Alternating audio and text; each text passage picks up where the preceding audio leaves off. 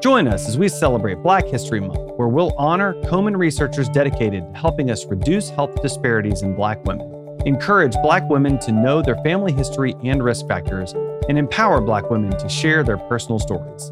Together, we stand for HER, a health equity revolution.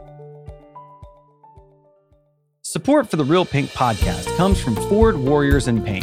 To date, Ford has dedicated $138 million to fight against breast cancer. When you shop FordCares.com, 100% of the net proceeds help provide transportation solutions for patients in need. From Susan G. Komen, this is Real Pink, a podcast exploring real stories, struggles, and triumphs related to breast cancer. We're taking the conversation from the doctor's office to your living room. Fast-growing breast cancers can seem to come out of nowhere. That's what it was like for today's guest, Selena Smith Albino, when she felt a lump in her left breast 6 months after getting a clean bill of health following a mammogram.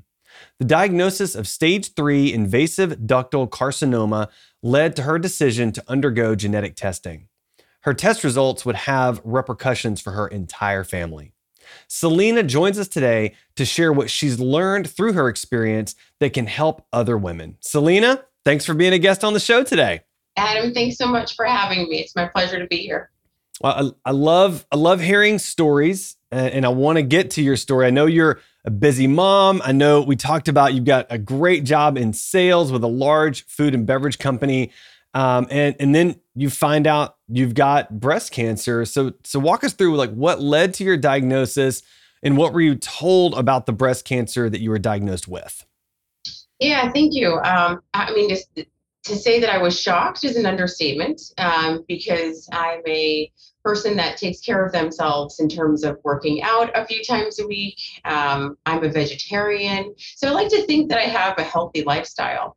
And I was just having trouble sleeping on one side. And finally one night, I decided to kind of poke around. And that's when I found this kind of perfect circular shaped knot, if you will, on my left breast, and it took me for a loop. That's certain. In the course of a few weeks, I had my diagnosis, and before long, I was sitting in front of an oncologist, learning exactly what this was and undergoing additional scans to see if it had spread and what that meant for treatment and diagnosis options as well. So, pretty shocked, to say the least. So I'd love to focus in on two things about your story really quick. So one is, I understand that you found this not long after a mammogram, which tells me that it's so important to continue to be persistent in doing those self-examinations and really knowing your body. And the second thing that I heard in there is that there was just something unusual with your body, right? You were having trouble sleeping on one side, something unusual, something odd, and that triggered you or clued you in, I should say, really, to do more examination, right? Yeah, that's exactly right, Adam. So this is only the second time that I'd had a mammogram. And so I knew from my first year experience that I had dense breasts. And so the densities are rated A through D. And as luck would have it, I'm a level D density, which just means that, things like tumors and cancers are really hard to see on a mammogram. And so you get an ultrasound afterwards so that it does show up that way if there is anything to be concerned about. And so I made my appointments on time. It had been almost a year to the day that I went back for my second ever mammogram and ultrasound, and got a clean bill of health. And so that was in February of 2020. Fast forward, and having my regular exam, I didn't really feel anything, and then all of a sudden I was just like, wow, this is uncomfortable.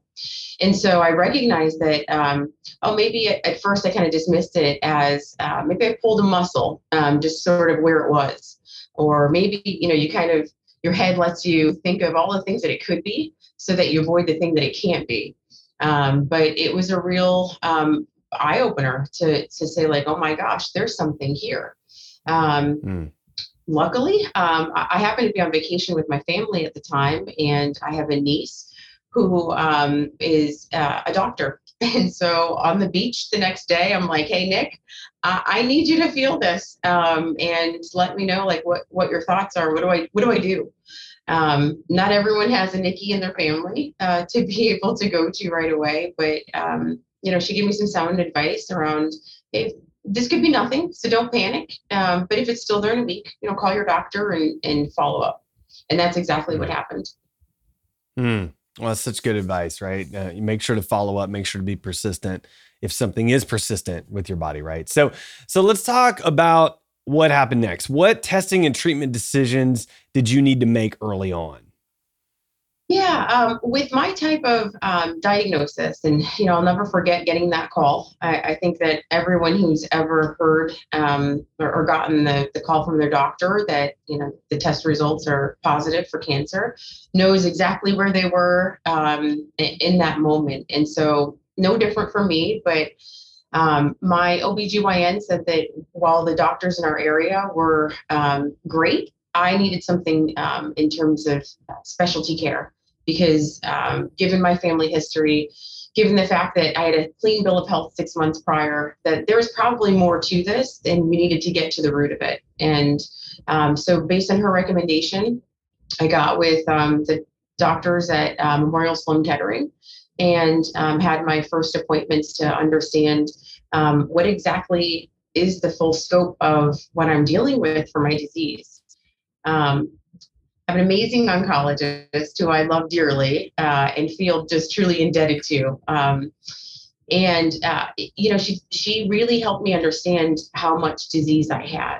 And so it was shocking, but I felt very kind of at ease in that same breath because of the treatments and the fact that she had already partnered with the breast surgeon and the radiation doctor to have a team to be able to really assess my specific situation and the course of treatment. So I knew I had this panel of experts that had reviewed my case specifically, and it gave me faith in being able to say, okay, I support the treatment, which was 5 months of chemotherapy with immunotherapy every 3 weeks, followed by surgery. So my surgeon and I aligned that I would have a double mastectomy, given the progression of my disease and how quickly it came on. And then 27 or so radiation treatments following. And I felt like, okay, once I had a game plan, I'm the what do we need to do and let's go do it kind of person. I felt like I was in great hands going into that process. That's fantastic. So I want to think back just a little bit prior to your diagnosis. I'm curious, were you aware of any other family members that may have been diagnosed with breast cancer or had any other issues like that? Yeah, that's a great question because I was always told that the examples of cancer in my family were too far removed for me to be worried about and didn't require additional screening because of that. And so my mom's side of the family has a history of cancers. Her first cousin, actually close to my age at the time, had a double mastectomy because she had cancer at the age of 40. Her daughter had cancer. Another one of my mom's cousins had cancer. Her brothers have had prostate cancer. So here I thought, my goodness, we've got some odds on that side of the family that we've got to pay close attention to. But it was always a little bit too removed to qualify for additional screening, quite frankly. And so, fast forwarding a little bit and recognizing that the type of cancer that I have is unique. We underwent genetic testing and found out that I had the BRCA1 mutation on that gene. And then we had to figure out, okay, so where did it come from? My mom actually tested negative for that mutation. And so that means it didn't come from mom's side of the family. And it's actually from my dad's side. And so that prompted additional testing throughout my family. Okay. And I'm curious, like, how did the rest of your family respond to that revelation and kind of what does that look like and how has it sort of shaped some of the medical decisions in your family? Yeah, my dad's an only child and has never had cancer. and his mom and dad never had cancer. And so we really didn't think that there was anything to be concerned about other than a history of diabetes and high blood pressure on that side of the family. As it turns out, he was a carrier of the mutation. And so my sisters and brothers, we all got tested. I've got two sisters with little kids at home, and so it was really important for them to know exactly what they were potentially up against, so that they could make the best decisions for themselves.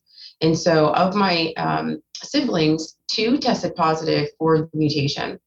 One has already undergone surgery.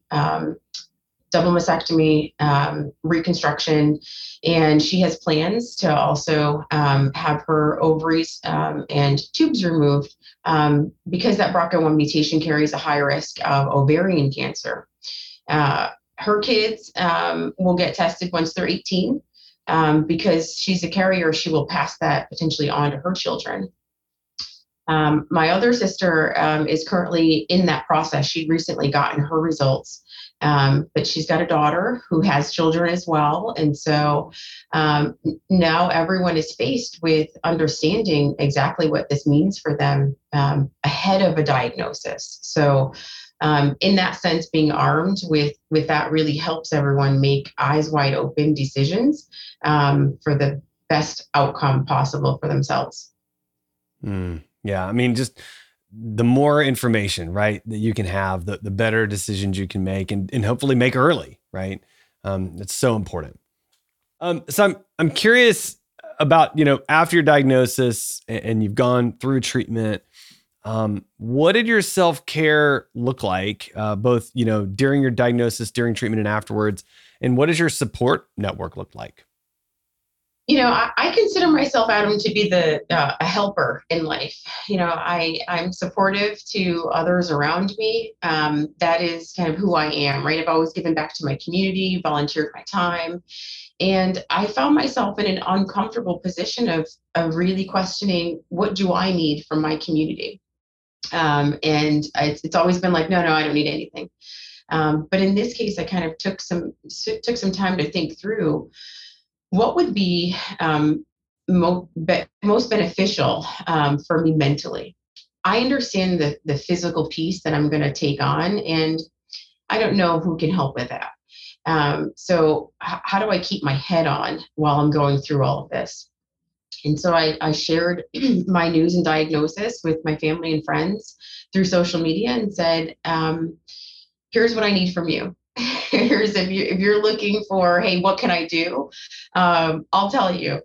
If I come across your mind, or if in the course of a day you think of me, write me a note.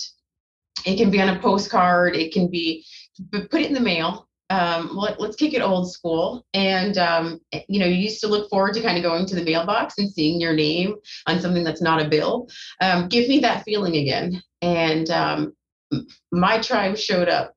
It was really special.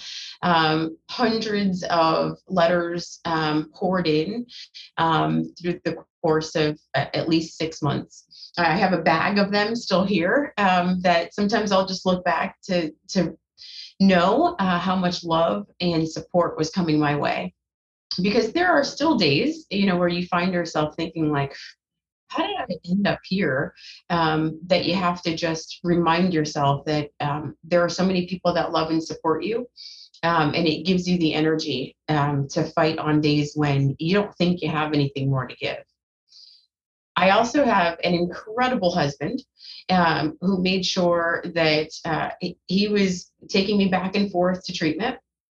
And he couldn't go in because of COVID protocols. And so I was in the rooms getting my infusions for hours alone. And that can feel really isolating. So I had sister-in-laws that would know it was my treatment day and send me messages, FaceTime me while I was getting treatment. My brother-in-law would come down and spend time with my husband while I was in that room, just to look out for him as well. So this was not just my journey, but it was everyone that I've ever loved and been friends with. We were all in this together. Yeah, there's two things you said that I just love. One is I never thought about from a support perspective, just saying, hey, send cards, send letters, like I would imagine having that physical evidence, right? That someone cares enough, because it takes time to write, and we're not used to writing, and our handwriting's terrible, and to go and put it in the mail, like the physical evidence of that, I think would just be overwhelming and really amazing. And I think the other thing you mentioned is that it's a journey that you took with your community, and I think that's really a beautiful thing. I don't ever understand like how much that meant to me. There were days where I would get them and I couldn't open them, because I was just feeling a bit fragile and knew that I wouldn't be able to read a card without just crying. But they were there, and just really incredible. So ask for what you need, because people will show up and really surprise you. Yeah, I love that. Ask for what you need, because people will show up and surprise you. That is amazing advice. So I want to talk a little bit more about some of your medical decisions. I understand that you decided to enroll in 2 clinical trials. Tell us what drove you to that decision. Sure. So understanding that I was already getting some advanced treatment, thankfully, for people that have gone through trials before me. And so getting the chemotherapy with immunotherapy was already groundbreaking, especially for my cancer. So it's like the commercials that you see for some of these things. You're like, oh, that's what I'm gonna be taking, and hopefully it has a really positive impact on my type of cancer. But the other is just understanding that my lymph nodes were involved in this, and that they would need to be removed. I did some research with the help of my doctors on the impact of lymphedema and what it means, how other people manage it through their lives. And knowing that I was going to have 20 lymph nodes removed made me a very high probability that at some point I would end up with lymphedema. I'm a person who travels, who's active. And so thinking through do I really want that to be another lingering thing in my life when all of this will be said and done and I want to put it behind me and go forward? I'll have this reminder. And so it was really easy for me to say, yes, sign me up for the lymphemus bypass study. I want to be a part of anything that helps reduce those odds. And so I think I was like the 50th or so person to join that trial. And I haven't had lymphedema. I actually go back in another month to make sure that everything is flowing properly through testing. But everything has been really great. So it was something that I'm glad I said yes to. It added a nominal amount of time to surgery, about 30 minutes, to actually have it done. And it was like a stent for my lymph nodes to kind of recreate that part of the highway that was now missing. And I figure, hey, I'm a unique case. And if the doctors can learn anything from the way that they're treating me, I feel this sense that it's my duty to sort of pay it back, so that when other people are in this unfortunate position, they'll have gotten the benefit from my experience. Yeah, I mean that's the beautiful thing about clinical trials, right? You often get benefit from it, but then you are actively paving the way for people to come behind you and have better outcomes for them as well. So it's such a gracious thing for you to be able to do. So last question, and this is great. I really appreciate you just sharing your life with us. Final question here. Given all you've learned, what would you want to tell Black women who are newly diagnosed? So, Adam, it's a great point, because we already have odds stacked against us as Black women in the healthcare industry in general. So mortality rates are higher, no matter what statistic you're looking at for Black women in particular. Komen actually had a blog recently that talked about the disparity and said, hey, all things being equal, even wealthier Black women, same kind of status socially, will face higher mortality rates given the same diagnosis as their other white women. That is eye-opening, scary, and alarming. And so if my being able to speak out and encourage other women to advocate for themselves, to know exactly their family history, and to encourage those around them in their family to speak on the things that maybe they don't talk about. But that is powerful. So that is that part of knowledge that you absolutely have to go in with this with. If you don't, then the outcome is not great. And as Black women, we have a tendency to put everybody ahead of ourselves. We carry the weight of so many things that is statistically, you can look at anything and have that reiterated again and again. And so inherently, there are these pressures that we think, okay, I'll take care of my family, I'll take care of the things in my community around me, and I'll get to taking care of myself. But we have to think about this differently. None of those other things can happen if you are not healthy and in a great mental well-being state to be able to take care of yourself. And so that is like part of what I think about of, encouraging Black women to be able to have honest and frank conversations with their doctors. Change your doctor. If you are uncomfortable with someone or the interactions that you're having, get a new doctor. So know your patient rights and advocate for yourself, because only you know your body as well as you do. Others can make assumptions that we've got to leave and really take the reins ourselves. If we want to be here for our kids and our families and our communities, there is no person that we should be putting ahead of ourselves when it comes to our health. That's right. I mean, I think you said it, and maybe I'm paraphrasing, but I think what I'm hearing you say is that self-care is really the first step in family care. And if you don't care for yourself, you can't care for your family, you can't care for your community, you can't care for your loved ones, right?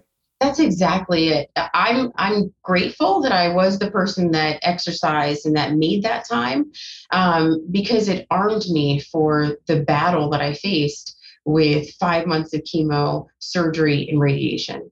Coming out of that, I have osteopenia. So the step before osteoporosis. I would have had full-blown osteoporosis had I not been in fighting shape, so to speak, going into this. So my body was like, okay, you're ready for this. So even without a diagnosis, right, make that time because you don't know what's around the corner. That's right. You don't know what's around the corner, and time for yourself is so, so important. So, Selena, your story is amazing. I appreciate what you've done for your family. I appreciate that you've done this whole process and lived through this whole process with your community and with your family. And, thank you for making us a part of that today and joining us on the show. Thank you, Adam. It was my pleasure to be here with you today. Thanks to Ford Warriors in Pink for supporting the Real Pink podcast. To learn more about their transportation grant program and other efforts to help breast cancer patients, visit fordcares.com.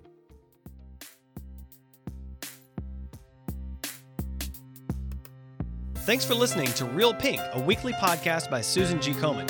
For more episodes, visit realpink.komen.org. And for more on breast cancer, visit komen.org. Make sure to check out @Susan G. Komen on social media. I'm your host, Adam. You can find me on Twitter @AJ Walker or on my blog, adamjwalker.com.